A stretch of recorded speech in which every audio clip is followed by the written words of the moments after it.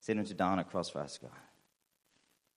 And yet we're seeing his living hope and power in our lives daily today. Even this morning, he's ministering and he's working, he's touching lives, he's changing us, God. And I pray that it wouldn't be my words this morning, but it would be your words, God. Thank you for speaking already. Thank you for what you're doing. And we just pray that you bless this morning, Jesus, in your name. Amen. So this is a continuation of what God has been doing over the last few weeks. We started with Luke talking about the kingdom of God a few weeks ago, and reading scriptures with Hans last week about who Jesus is in the Word. And so I want to spend today looking at how do we encounter Jesus? How do we really know him? And ultimately, how do we follow him? And I don't want to just tell you about Jesus. I want to show you Jesus. So you wouldn't just hear it, you'd believe it. It's not information, it's transformation. I feel the inner charismatic in me coming out. Can I get an amen? It's not about explanation, but demonstration. Amen. It's not about tribulation, but jubilation. It's not perspiration, but dedication. Not subjugation, but liberation. Amen. It's not about prosperity, but it's about suffering. Amen. That's the whole gospel for us today. It's what Jesus does every day in us, and it's about change. And my hope for you this morning is that you will leave changed, not by my words, but by what Jesus has done in you. And as emotive as it is to say it that way, I really am believing that this will move from head knowledge to heart knowledge. And so I wrote down a few things this week. I must say I got a bit distracted writing about Jesus. I just ran page after page after page of what God was saying to me about his son. But I picked out some of the key points, and these are the ones I wrote down. Jesus is God. He's sovereign. He's powerful. He's a revolutionary. But he's also my friend. In the Word of God, we see every aspect of his character in story form. It makes him super relatable, but also worthy of awe. He's forgiving. He's loving. He's merciful. He's strong. He's passionate. He's obedient to his father. He's also obedient to his mother, as we see in the story of the wedding in Cana, where his mom comes to him and says, "Oh, this wedding is tanking. We're running out of wine. Jesus, don't you want to do that party trick that you do?" And he says, "No, Mom." He's reluctant. He says, "My time has not come yet." He said, "This is not what I'm called for." He says, "Do you see in the Gospels it says, I'm here to proclaim good news to the poor. I'm here to set the captives free. I'm here to restore sight to the blind." It doesn't say I'm here to top up people's wine glasses. And being a normal mom, she ignores him and says to the servants, "Just do what he tells you to do."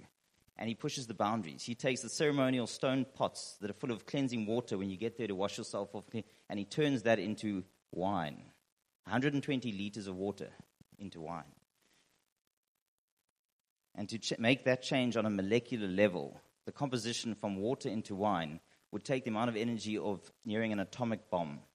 And Jesus holds that power in his hand as he changes it into wine. And he changes the whole atmosphere. And as much as I could go on about how amazing he is and how he's our king, there's a video I want to watch that says it much better than I do. So maybe, Joy, you can play that video for us and we can just learn more about Jesus, our king. He's the king of the Jews. He's the king of Israel. He's the king of righteousness. He's the king of the ages. He's the king of heaven. He's the king of glory. He's the king of kings. And he's the Lord of lords. That's my king. I wonder, do you know him? My king is a sovereign king. No means of measure can define his limitless love. He's enduringly strong. He's entirely sincere. He's eternally steadfast. He's immortally graceful. He's imperially powerful. He's impartially merciful. Do you know him? He's the greatest phenomenon that has ever crossed the horizon of this world. He's God's Son. He's a sinner's Savior. He's the centerpiece of civilization. He's unparalleled. He's unprecedented. He is the loftiest idea in literature. He's the highest personality in philosophy. He's the fundamental doctrine of true theology. He's the only one qualified to be an all-sufficient Savior. I wonder if you know him today. He supplies strength for the weak. He He's available for the tempted and the tried. He sympathizes and he saves. He strengthens and sustains. He guards and he guides. He heals the sick. He cleanses the lepers. He forgives sinners. He discharges debtors. He delivers the captive. He defends the feeble. He blesses the young. He serves the unfortunate. He regards the aged. He rewards the diligent. And he beautifies the meek. I wonder if you know him.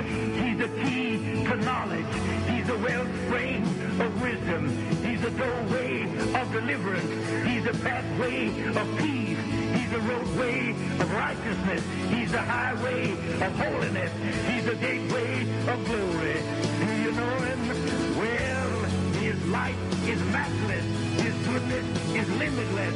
His mercy is everlasting. His love never changes. His word is enough. His grace is sufficient. His reign is righteous. And his yoke is easy. And his burden is light. I wish I could describe him to you. He's indescribable. He's incomprehensible. He's invincible. He's irresistible. Well, you can't get him out of your mind. You can't get him off of your hand. You can't outlive him, and you can't live without him. Well, the Pharisees couldn't stand him, but they found out they couldn't stop him. Pilate couldn't find any fault in him. Herod couldn't kill him. Death couldn't handle him, and the grave couldn't hold him. Yeah! That's my king. That's my king. So that's my king. And this morning I wonder, do you know him? If you don't, my prayer is you will know him. And if you do know him, my prayer is you'll know him better. And I want to look at how do we encounter him? How did the disciples encounter him? How did all those around him spend time with him? And so I want to look first of all with how did those walking closest to him at the time encounter him, and that's the disciples. And so we're going to read a bit of scripture together, starting with Luke 5, verse 1 to 11, where he calls the first disciples. And it says, "One day, as Jesus was standing by the lake of Gennesaret with the people crowding around him and listening to the word of God, he saw at the water's edge 2 boats left there by the fishermen who would become his disciples. And they were washing their nets. We obviously know they hadn't caught anything, so they were busy cleaning their nets after their evening out. And he got into one of the boats belonging to Simon, and he asked him to put out a little from shore. And then he sat down and taught the people from the boats. And when he had finished speaking, he said to Simon, 'Put out into deep water and let down the nets for a catch.' So the disciples at this point had already got a little bit of a glimpse of who Jesus was. They'd been working hard all night, and then he took one of their boats and he was preaching from the boats. And so they had some idea, but they didn't have a great background to him. And Simon, who was never shy to shoot off his mouth, said at this point, 'Master, we've worked hard all night, and we haven't caught anything.'" So you imagine what Simon's thinking. He's thinking, "Jesus, I believe you're a carpenter. I don't know how many fish you come across in the carpentry business, but we know a thing or two about fishing. And the best time to catch fish is at night and in the best conditions." And they had caught 0. But he said, because he had a glimpse of who Jesus was, he says, "But because you say so, I will let down the nets." And when they had done so, they caught such a large number of fish that the nets began to break. And so they signaled their partners in the other boat to come and help them. And they came and filled both boats so full that they began to sink, which is the theme we start to see with the disciples and sinking boats. And when Simon Peter saw this, he fell at Jesus' knees and said, "Go away from me, Lord. I am a sinful man." Interesting response there from who started off as Simon. As he saw the revelation of who Jesus was, he became Simon Peter. And when we encounter Jesus, he convicts us of sin, not to make us feel guilt or shame, but to enable us for a purpose, to bring freedom. And he fell at his knees and he was convicted of his sin. For he and all his companions were astonished at the catch of fish they had taken. And so were James and John, the sons of Zebedee, Simon's partners. And then Jesus said to Simon, "Don't be afraid. From now on you will catch men," leading into evangelism, which we'll look at later. And so they pulled their boats on shore. They left everything, and they followed him. Let's move on from that. Well, actually, let's not. Let's read that last sentence again. They pulled their boats up on shore. They left everything, and they followed him. The word Gareth brought earlier about can we leave everything behind and follow Jesus? And I love this passage of scripture, and the other ones I'm going to read because they are highly challenging for me. So to preach it, I hope I'm not challenged on this immediately, but God often says to me, would you drop everything? Would you leave your wife and kids, your job, your house, your inheritance to follow Jesus?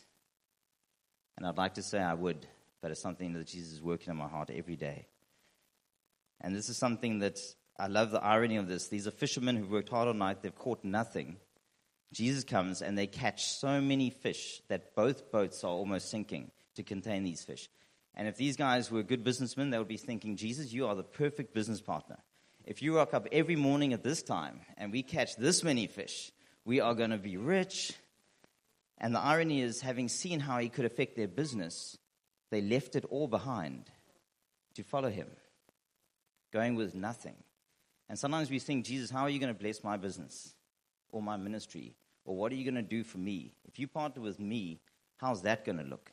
And Jesus is saying, partner with me, and I'm going to take you on a journey. And I'm an engineer. I like to have a plan. I like to know how things would look if I was in that situation. I'd probably have a few small questions that come to mind. Like, Jesus, okay, I'm going to follow you. Where are we going? How are we going to get there? Where will we sleep? What does your medical aid plan look like? Will there be retirement benefits? Will I die? But now the disciples had seen him, and they didn't question. Even Simon Peter was like, I'm going to follow you, Jesus. And they left everything behind. And we see that was the best decision they could have made. Jesus goes on to perform many miracles. He does lots of signs and wonders. People are healed. He's preaching the gospel. They have a fantastic time together. And then we hit an interesting miracle, the feeding of the 5,000, the only one that's recorded in all four gospels. And at this point, Jesus was on Sermon on the Mount. He was concluding his message, and there was a massive crowd, 5,000 men, they say, and even more women and children, and they're all getting hungry. And it says here that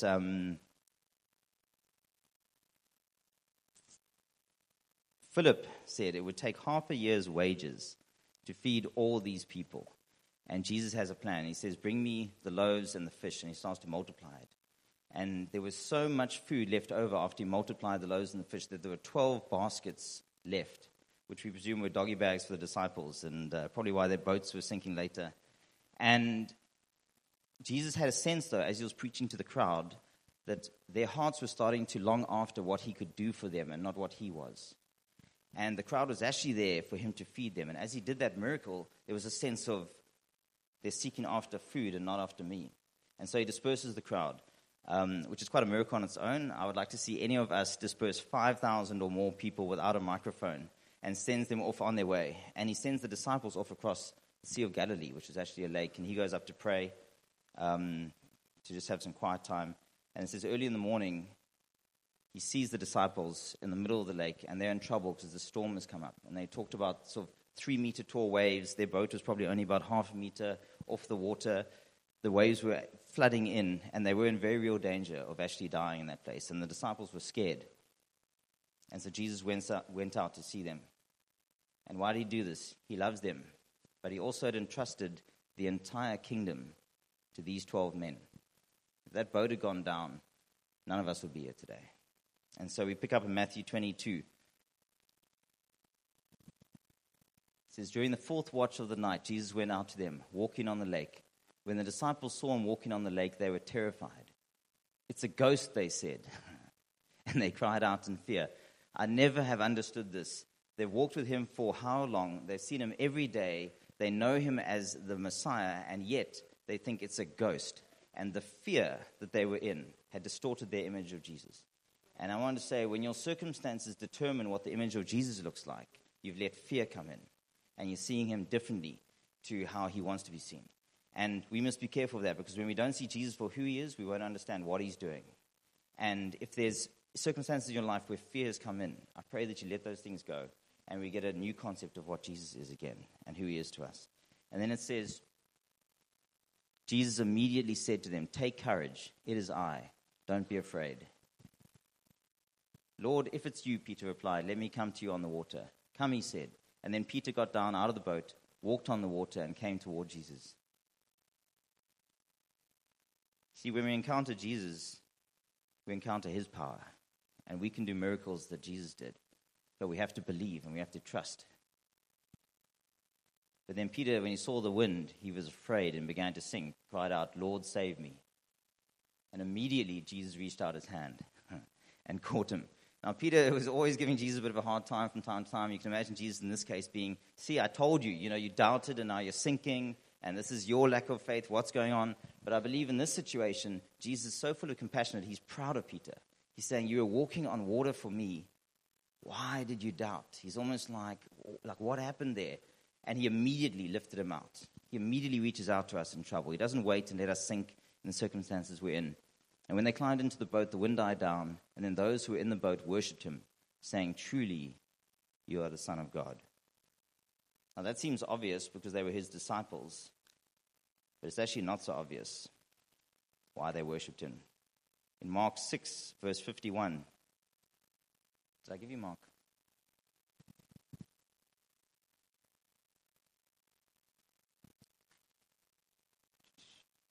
He goes on to say, then he climbed into the boat with them, and the wind died down, and they were completely amazed, for they had not understood about the loaves, and their hearts were hardened. And this is talking about the disciples' hearts were hardened against Jesus. How crazy is that? That you've walked with him, he's your friend, and yet you've misunderstood what he's doing so much, your hearts have become hardened.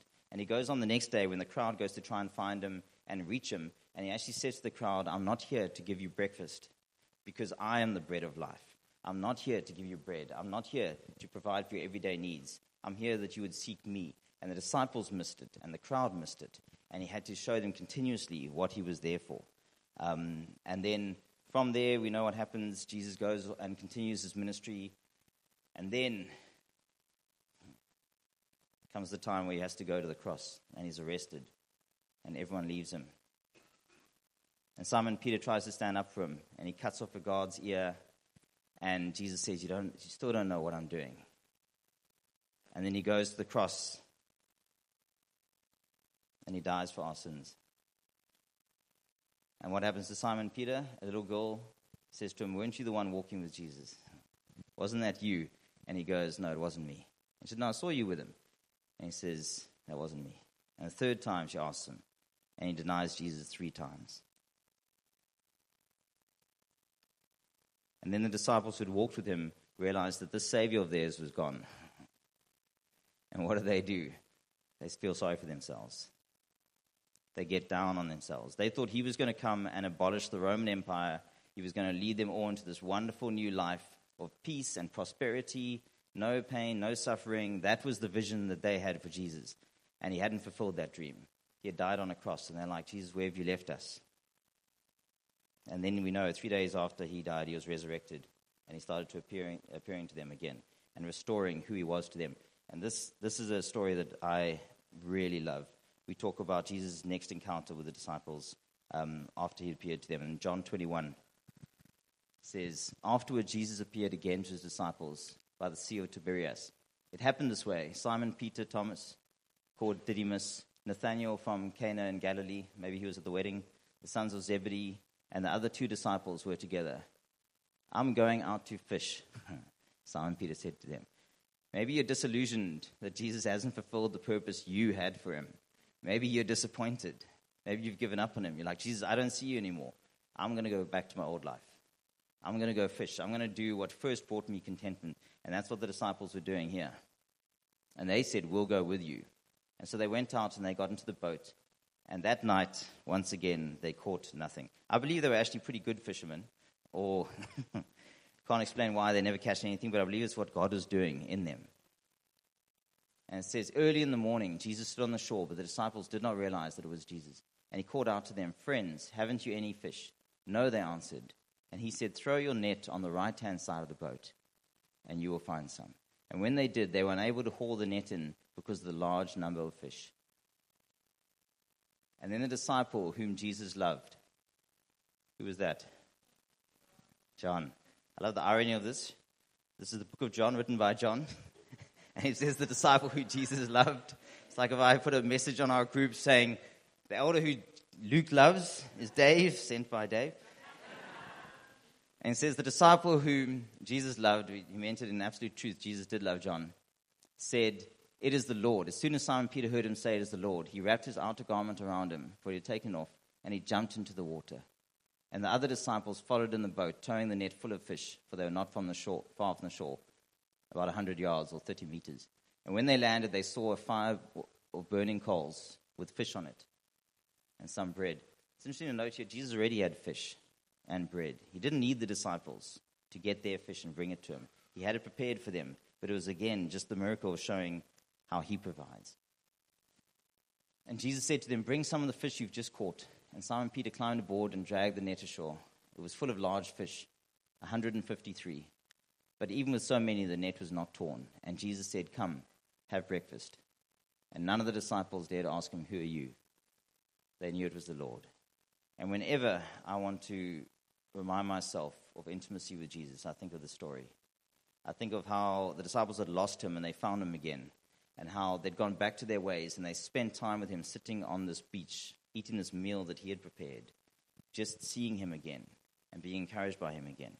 And there's one thing I want us to take away from this morning, is that image of just spending time with Jesus, no matter what the place you're in. He'll provide, and he's there to connect with you. And Jesus still did miracles after he rose again. He was still fully powerful. And it's also interesting that the disciples, they weren't out preaching the gospel. They weren't turning the world upside down. They'd gone back to their ways. You would think Jesus might have been a bit disappointed. "Guys, I'd prepared you for this moment over my ministry time, and you've let me down. You've failed me." But he wasn't like that. He was, "Come to me. Let me restore you. Let me speak to you." And so those are some examples of how the disciples encountered Jesus. But I want to look at, how do we encounter Jesus nowadays? I know what you're going to say. Well, it was easy for them. Jesus was there in flesh and blood. But we don't have that benefit. Is he here with us? And I want to say, well, he is, and he isn't. He has gone back to prepare a home for us. But he still said, "Where two or more are gathered, I'm there with you." And we've seen it already this morning, him ministering, him speaking to us, him encouraging us. And the thing about intimacy with someone is there has to be a someone. I know it's mind-blowing. You can take note. I'll say it again. When there's intimacy with someone, there needs to be a someone. Otherwise, you're on your own. And when we're spending time with Jesus, it's spending time with him. When I first met Kina, we would speak for hours, and we would laugh, and we would dream, and we would talk, and we would build this relationship, and we'd get to know each other. And it's the same with Jesus. We spend time with him. We get to know him.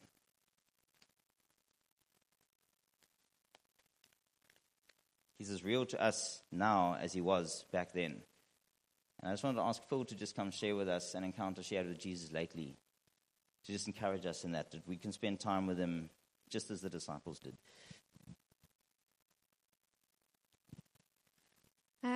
So the last 2 months, of May and June, our family went through a big season of sickness. We were all getting sick every week. And it was canceling lots of things. It was me on my own a lot with the kids. And I had got to that place of being very selfish, like Dave was saying. And it culminated with our oldest daughter being hospitalized with pneumonia. And that's when I just got to the end of myself.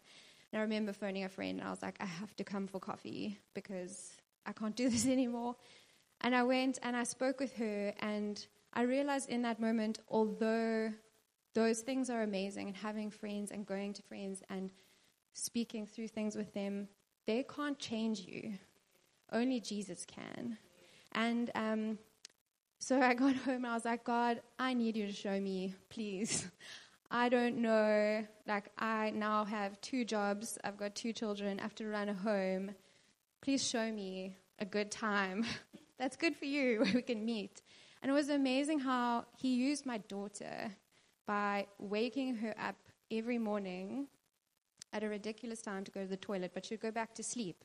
And I'd be so awake, but I would go back to sleep. And I realized in speaking with a friend, God was using her to show me the time that he actually wanted me to meet with him. And the cost, I'm not going to use the word sacrifice because it's not a sacrifice, but the cost for me was sleep. And it meant that waking up early, sitting in a cold room because it's the only room we can turn the light on in our small house that won't wake up the whole family, and just going to him daily.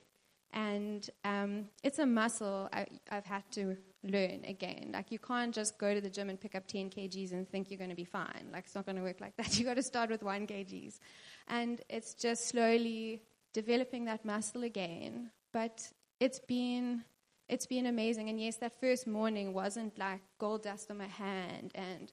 But just what I've seen in my life in terms of being the patience, the joy, the grace for people, the willingness to not rush, just being in his presence and allowing God to use me and just going before him and saying, God, this day is yours.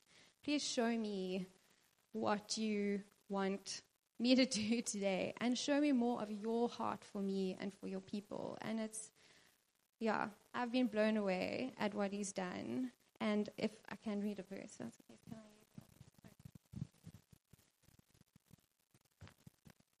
I came across this the other morning and I realized this is exactly, for me, what happens when I meet with him in the morning. Let me hear of your unfailing love each morning, for I am trusting you. Show me where to walk, for I give myself to you. And my prayer is that all of you would find your time, that you would have the courage to, meet with him and be obedient in the cost that he's asking of you, and that there is so much fruit in that. Thank you so much. And so we're talking about a relationship here. It's not a lot of like steps and tips we have to do to encounter Jesus, but I have made some notes of what I found has worked for me. And these are some ways we encounter Jesus. At church, if you're feeling isolated or far from Jesus, come to church. He says, where 2 or more are gathered, he will be there. We saw that last week with worship at the end after reading about it. Just this amazing time of encountering Jesus. We saw it again this morning in worship. Jesus loves the church. We are his bride. We encounter him in community. I might be the only one, so I'll be vulnerable and say I don't always feel like going to community. There are times where it's been a busy day and it's been hectic and the kids are difficult and there are a million reasons why I shouldn't go. But when I do go, I often come away thinking, I feel so refreshed. It feels like burdens are off my shoulders. It feels like I'm encouraged. I can live life again. I can breathe again. And that's because I've encountered Jesus and I've encountered you guys as well as Jesus ministers through you. And so don't hold back from engaging in community and church. Expect intimacy with him. Make time for it, as Phil was saying. Don't get distracted. Don't sit on your phone and read your messages while you're spending time with Jesus. Set it up as if it's like a date with Jesus. I remember when I first met Keena, my wife, and I realized I'd planned very poorly when I realized there was an epic rugby match on the afternoon that I was meeting her. And we went to the restaurant, and I saw the TV, and I immediately turned and sat with my back to the TV so I wouldn't be distracted at all. And we got to spend time together. And I think sometimes we take our relationship with Jesus for granted and think, oh, sorry, Jesus, there's just a message coming in, or Facebook feed or update. Don't do that. Take out the word and let him speak to you. It's a two-way street. Imagine if I got back from work with Keena and said to her at dinner, and she says, how's your day? And I said, oh, it was great. These things happened, and this happened, this happened. And here are my list of things I would like you to do for me, da-da-da-da-da. And I'm like, okay, I'm going to go watch a movie. How do you think she would feel if night after night that was our interaction? And that's often how we can be with Jesus.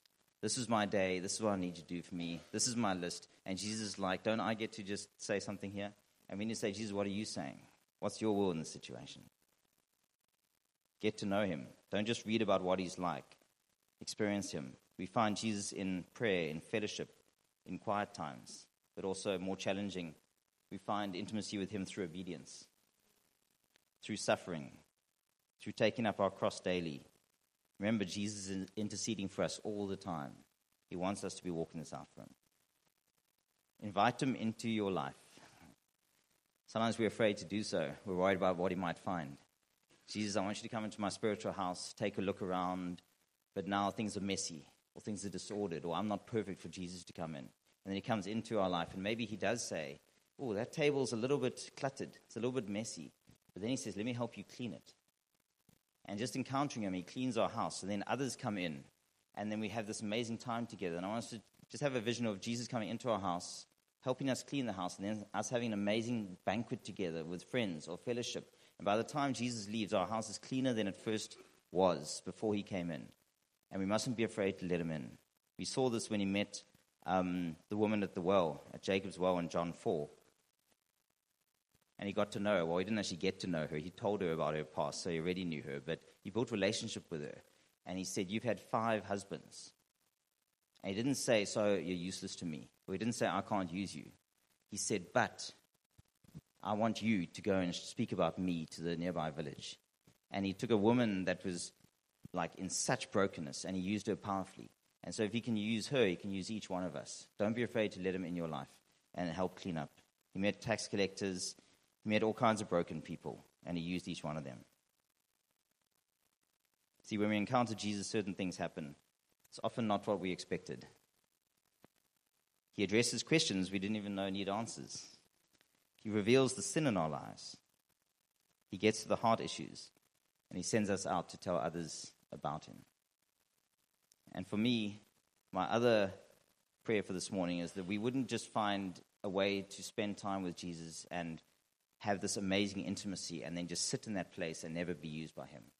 We heard from Dana earlier that word of every dead garden, and each plant and each flower being reestablished and reconnected to the vine and flowering and flourishing. And that's my prayer is as we go and as we spend time with Jesus and go out, we're then used. We're forming part of this beautiful garden. And the picture I had for that was one of this huge water wheel with all these smaller circles in it and buckets on each section of the water wheel. And as one bucket is being filled up with water, it overflows into the next one. And that overflows into the next one. And that movement is starting to get the whole wheel turning around. And the picture for us is as we're filled with Jesus' love, we can't help but overflow into other people's lives. And that brings momentum for us.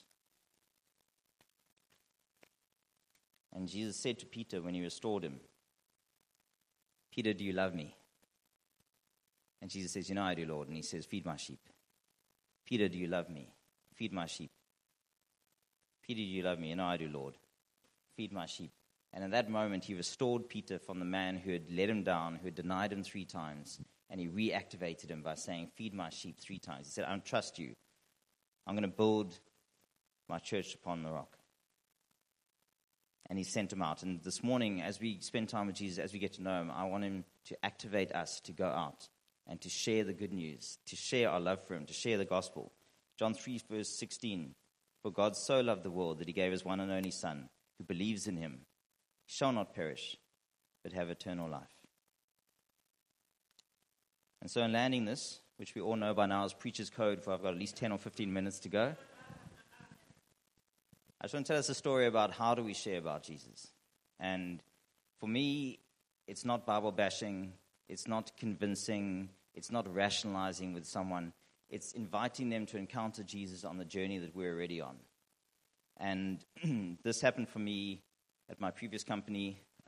Things were going really badly at the company. Work was difficult. The bosses were difficult. The clients were difficult. Everything was difficult. And I was like, Lord, please find me a new job. Please, can I get out of this company? It was my daily prayer. And then one day in the quiet time, I heard God saying to me, okay, you can go. And I was like, yes. And he said, when your boss publicly announces Jesus in your life, I'm never leaving this company.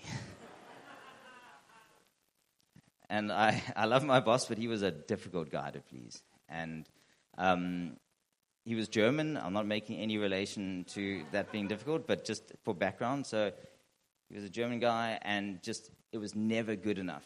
And it was difficult. But then, as I got faith for it, and I settled in my heart, God wants me to stay, out of conviction, God started to do amazing things. And my interactions with him changed. And I remember my boss would come in and say, you're a Christian, right? You pray? And I'm like, yeah. And he said, our sales are down at the moment. Please, can you pray for sales?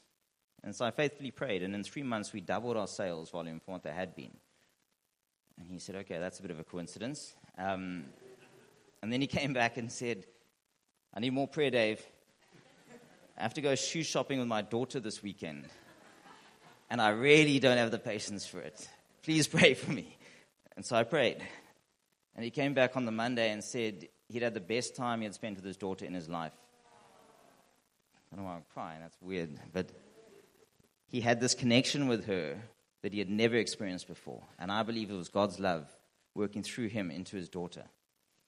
And then the one day, we had to go to Mossel Bay together.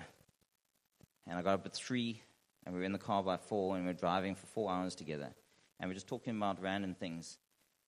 And he was asking about prayer and how do I pray. And then he opened up to me and he said, you know, his faith is a dead faith for him. It's not like I experienced God. He said he's in the German Lutheran church and there's no one for him to pray for.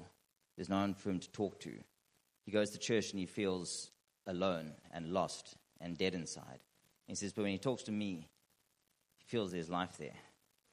And so I got to share the gospel with him over 4 hours of just driving together. And then a few weeks later, he came into the office, and I was picking up my guitar to go to community. And he said to the lady that was in the office with us, he said, have you seen how Dave is different? Have you seen the change in him? That's Jesus in his life. And he says, I believe it. And in that moment, I felt God say, you're released. But by that stage, I didn't want to go anymore because I was seeing how God was using me in difficult circumstances to touch this man's life and to touch the lives around him. And I've seen it in my walk at work often.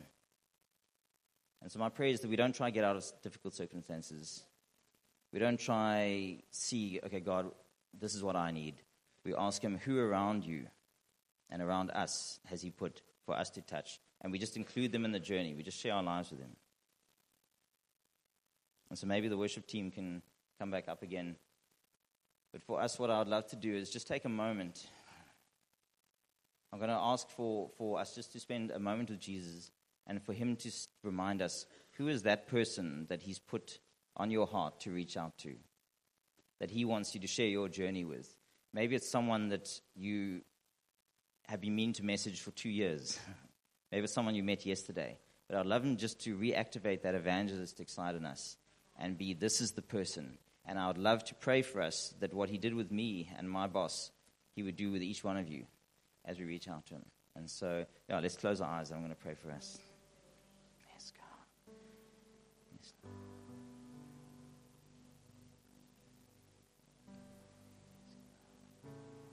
Yeah, Lord, thank you that it was a massive cost to send your Son to die for us, for our sin, Lord, and that each one of us is separated from you, God, because of the sin in our lives. And there's no way around that unless we come through your Son. And so I want to pray, if there's anyone here this morning that doesn't know you, that's had a glimpse of who you are, that's encountered you, you want to come and change their lives. You want to come spend time with them. And you want to equip them to be used by you, God. And so maybe you came here this morning expecting a nice church service with some nice songs, and you encountered Jesus as a result. And so if that's you this morning, all eyes are closed and heads are bowed, why don't you just lift your hand up if you've never met Jesus before, and today you're feeling, this is the day I want to give my life to him. I want to start this journey with him.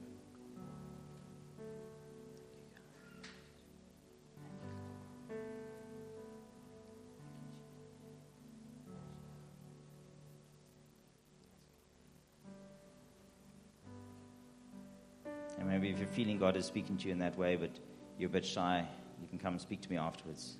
I can introduce you to Jesus. And then for the rest of us, I'd love us just to take a moment and quieten our hearts and just let go of anything else, work, relationships, stress, any distractions, and just be, Jesus, come speak to me. Fill me. I want to encounter you. I want to be like the disciples who sit with you on that beach and just have a meal together. And nothing else matters but our time with you, Jesus. But then I want you to come and equip us to go out and to share the good news. And it is good news. And Lord, I pray that you, for each one of us, would just lay on our hearts right now. Who is that person or those people or the couple or the family that you want us to reach out to? The unsaved and the lost.